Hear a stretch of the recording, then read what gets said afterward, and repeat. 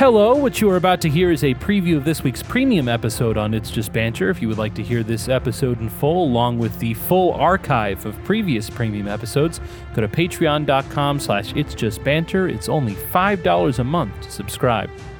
So I'd like to open today's show with some self-accountability. Okay. A correction from yesterday. I didn't have this pointed out to me by anyone. I don't know why. I feel the need to note that. This is just, I had something ringing in my head where I was like, I'd like to know more about that. And then I looked up and I realized forlornly that, in fact, I had given you bad info. It was a parody account that said that Jodie Foster had said that she was somewhat impressed by John Hinckley's. I don't care. Yeah, I just like the imagining. Because really, that's whenever I saw the thing, I was just imagining Jodie Foster. I'm sure she was somewhat mortified, but there's a lot of emotions going on, and one of them must have been pretty impressive. Yeah, and it's not that much of a reach to imagine that Jodie Foster, a member of the liberal Hollywood elite, wanted Ronald Reagan out of office. She might not have expounded too much on the means by which she thought that should be accomplished, but I don't have a hard time seeing that at all. Yeah. Anything? Yeah, I don't even, when somebody tells me something's a parody account now, I was fucking crushed when you told me the Guidestones thing was fake. Yeah, I know. I'm just tired of all this. It doesn't matter. That's right. It doesn't matter. Just if you believe as I do that it's possible that there are infinite parallel universes, then there is one in which the Guidestones were built on top of 1,700 old Quaaludes. Yeah, there's no doubt. There's an alternate universe where Josh Smith says LeBron couldn't have played in my era. I believe they were drafted that's so fucking perfect. They were drafted the same year, I think. But that's exactly what Josh Smith would say. Yeah, I know. And a bunch of people ran with it. This is crazy. Oh, God, that's great. I want to believe all that. So, yeah. Yeah, it's fine by me. Dude, everyone's making their own reality anyways. Yeah. That's part of what we're always talking about and what we are going to talk about today. So make yours in a fun way where Josh Smith said LeBron couldn't have played in my era. God, that's good. So, I don't even remember how I first came across our content for today. Mm-hmm. It was pretty viral, but then sent to us more than once. Yeah, it sent to me more than once because both you and Dan sent it. Yeah, I love when Dan gets hot about a IJB topic, and I'm like, stop.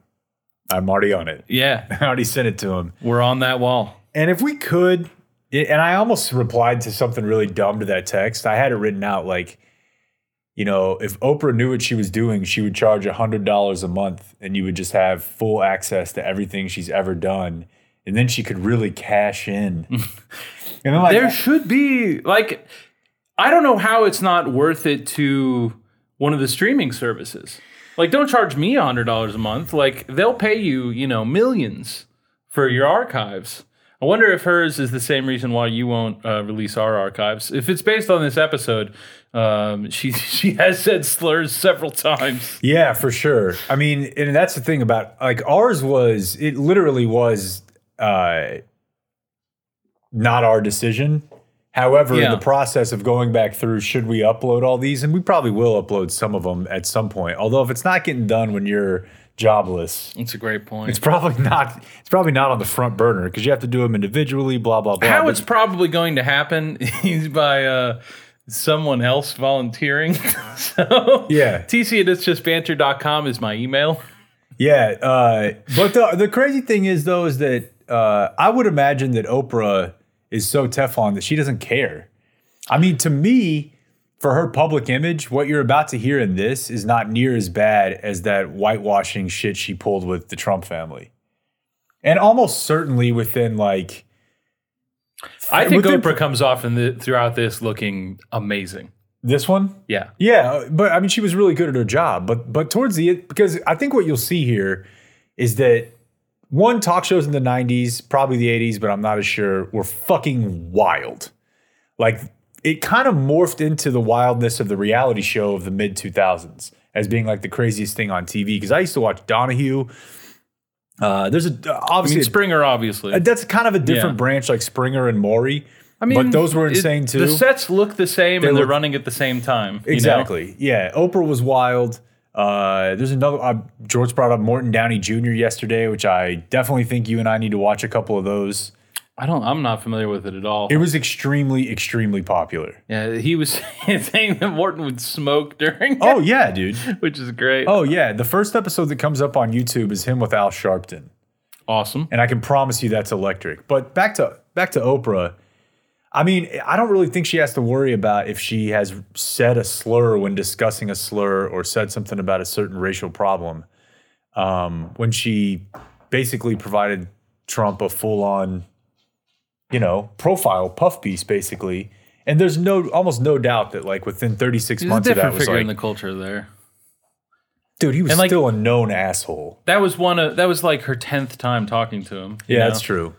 But But it was, yeah. she talked to assholes every day. You know, I just feel like, and I don't have proof of this because she does kind of stay out of the fray. Mm-hmm. My guess is within 2.5 years of her doing that puff profile, that she's like, he's a bad man. He's a bad guy, bad for a minute, blah, blah. It's like, you helped this. yeah.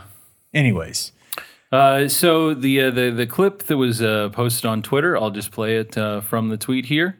This is and at this point, we're given no context. It just quotes Oprah. I'm not going to read the quote, and then says, "What the '90s were crazy." First, the thing that I'd like to autistically point out: not the '90s. 1987 is when this episode aired. But here's the clip. About white and black. Where is she? Stand up and say that if you don't mind, please. Yes. Very quickly, what I was saying, and I try to teach this to my children. We live in a Christian community, and looking around this room, the majority of these people seem like Christians, and they seem like God-fearing people. I want to say, if you're going to say, which is a terrible word to me, you have to open it to both races, because black people and white people are the same inside. If you want to explain it like that, there are some of those here today, other than Oprah. She's not in.